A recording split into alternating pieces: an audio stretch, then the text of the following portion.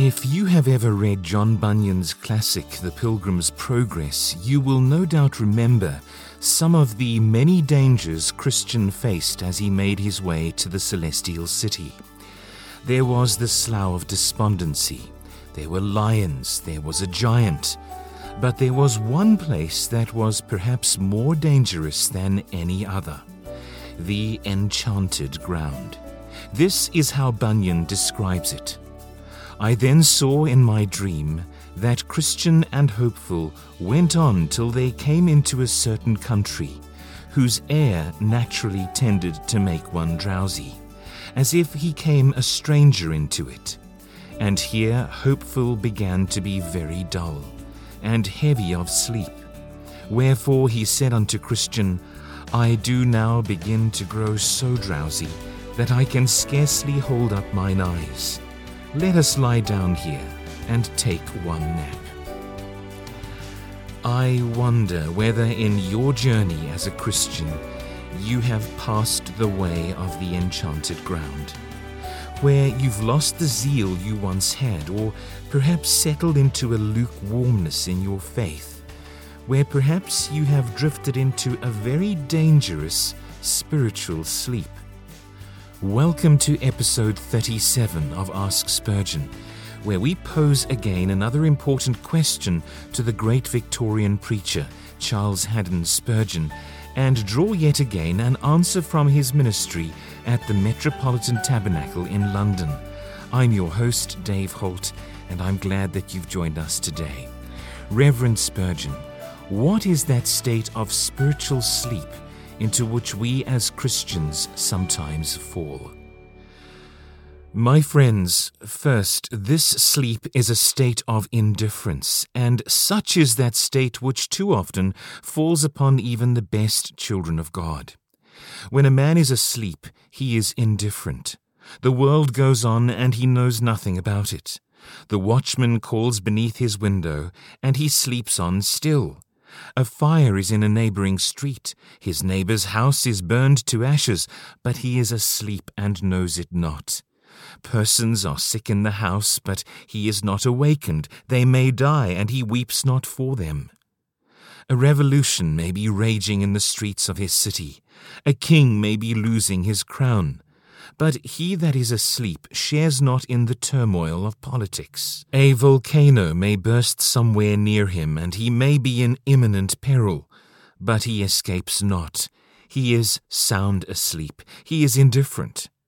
Christian, behold your condition. Have you not sometimes been brought into a condition of indifference? You wished you could feel, but all you felt was pain because you could not feel. You wished you could pray. It was not that you felt prayerless, but it was because you did not feel at all.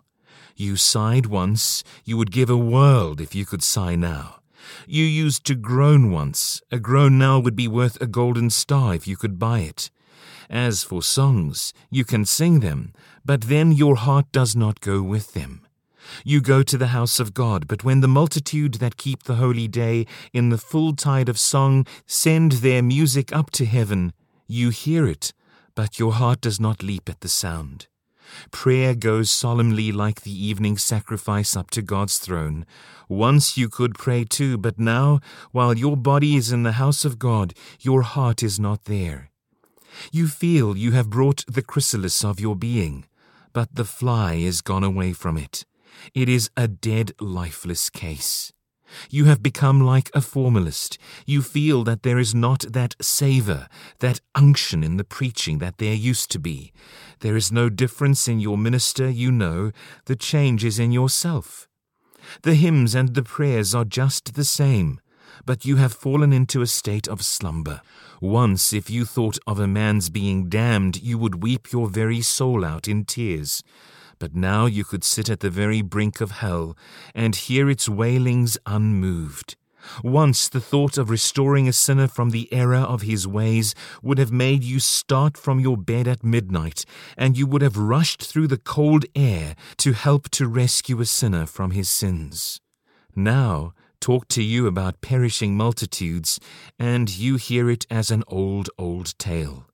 tell you of thousands swept by the mighty flood of sin onwards to the precipice of destruction. You express your regret, you give your contribution, but your heart goes not with it. You must confess that you are indifferent, not entirely, but too much so. You want to be awake, but you groan because you feel yourselves to be in this state of slumber. Then again, he that sleeps is subject to diverse illusions. When we sleep, judgment goes from us, and fancy holds carnival within our brain. When we sleep, dreams arise and fashion in our heads strange things. Sometimes we are tossed on the stormy deep, and anon we revel in kings' palaces. We gather up gold and silver as if they were the pebbles of the shore, and before long we are poor and naked, shivering in the blast. Christian, if you are one of the sleepy brotherhood, you are subject to diverse illusions. Strange thoughts come to you, which you never had before. Sometimes you doubt if there be a God, or if you do exist yourself. You tremble lest the gospel should not be true, and the old doctrine which once you held with a stern hand, you are almost inclined to let go. Vile heresies assail you. You think that the Lord that bought you was not the Son of God. The devils tell you that you are none of the Lord's, and you dream that you are cast away from the love of the covenant. You cry, I would, but cannot sing. I would, but cannot pray. And you feel as if it were all in question whether you are one of the Lord's or not. Or perhaps your dreams are brighter, and you dream that you are somebody great and mighty, a special favorite of heaven. Pride puffs you up. You dream that you are rich and have need of nothing, while you are naked, poor, and miserable. Is this your state, O Christian? If so, may God wake you up from it. Again, sleep is a state of inaction. No daily bread is earned by him that sleeps.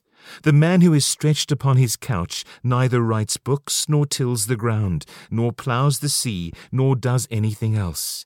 His hands hang down, his pulse beats, and life is there, but he is positively dead as to activity. O beloved, here is the state of many of you. How many Christians are inactive? Once it was their delight to instruct the young in the Sunday school, but that is now given up. Once they attended the early prayer meeting, but not now. Once they would be hewers of wood and drawers of water, but alas, they are asleep now. Am I talking of what may happen? Is it not too true almost universally? Are not the churches asleep? Where are the ministers that preach? We have men that read their manuscripts and talk essays, but is that preaching? We have men that can amuse an audience for 20 minutes. Is that preaching? Where are the men that preach their hearts out and voice their souls in every sentence? Where are the men that make it not a profession but a vocation? The breath of their bodies, the marrow of their bones, the delight of their spirits. Where are the Whitfields and Wesleys now? Are they not gone, gone, gone? Brothers and sisters, the church sleeps. It is not merely that the pulpit is a sentry box with the sentinel fast asleep, but the pews are affected. How are the prayer meetings almost universally neglected? Step into the vestry and see a smaller band of people than you would like to think of, assembled round the pastor, whose heart is dull and heavy. Hear one brother after another pour out the dull, monotonous prayer that he has said by heart these 50 years, and then go away and say, where is the spirit of prayer? Where is the life of devotion? Is it not almost extinct? Are not our churches fallen, fallen, fallen from their high estate? God, wake them up and send them more earnest and praying men. Once more, the man who is asleep is in a state of insecurity. The murderer smites him that sleeps. The midnight robber plunders his house that rests listlessly on his pillow. Jael smites a sleeping Sisera. David takes away the spear from the bolster of a slumbering Saul. A sleeping Eutychus falls from the third loft and is taken up dead. A sleeping Samson is shorn of his locks. and the Philistines are upon him. Sleeping men are ever in danger. They cannot ward off the blow of the enemy or strike another. Christian, if you are sleeping, you are in danger. Your life, I know, can never be taken from you. That is hid with Christ in God. But oh, you may lose your spear from your bolster. You may lose much of your faith, and your cruse of water, wherewith you do moisten your lips, may be stolen by the prowling thief. Oh, you little know your danger. Even now the black-winged angel takes his spear, and standing at your head, he says to Jesus, "Shall I smite him? I will smite him but once." Our Jesus whispers, "You shall not smite him. Take his spear and his cruse, but you shall not kill him."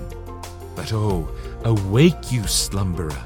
Start from the place where now you lie in your insecurity. Have you perhaps been spiritually asleep for some time? Perhaps you've grown indifferent to the things of God. You've begun to doubt those truths which once you held so dear. You've become comfortable with being inactive in the service of God. It is a dangerous place to be. You recognize that you don't want to be there? Well, join me for the next episode then of Ask Spurgeon, where we will pose the subsequent question, how can I keep awake when I feel that I'm growing spiritually weary? The answer to this question, what is the state of spiritual sleep into which Christians sometimes fall, was provided during the Sunday morning sermon preached on the 3rd of February 1856, titled The Enchanted Ground. It's been great having you with us today. Do join us again for the next very important episode of Ask Spurgeon, where once again we will seek answers to some faith-building questions as together we journey through life and on our way to glory. Until next time, God bless you.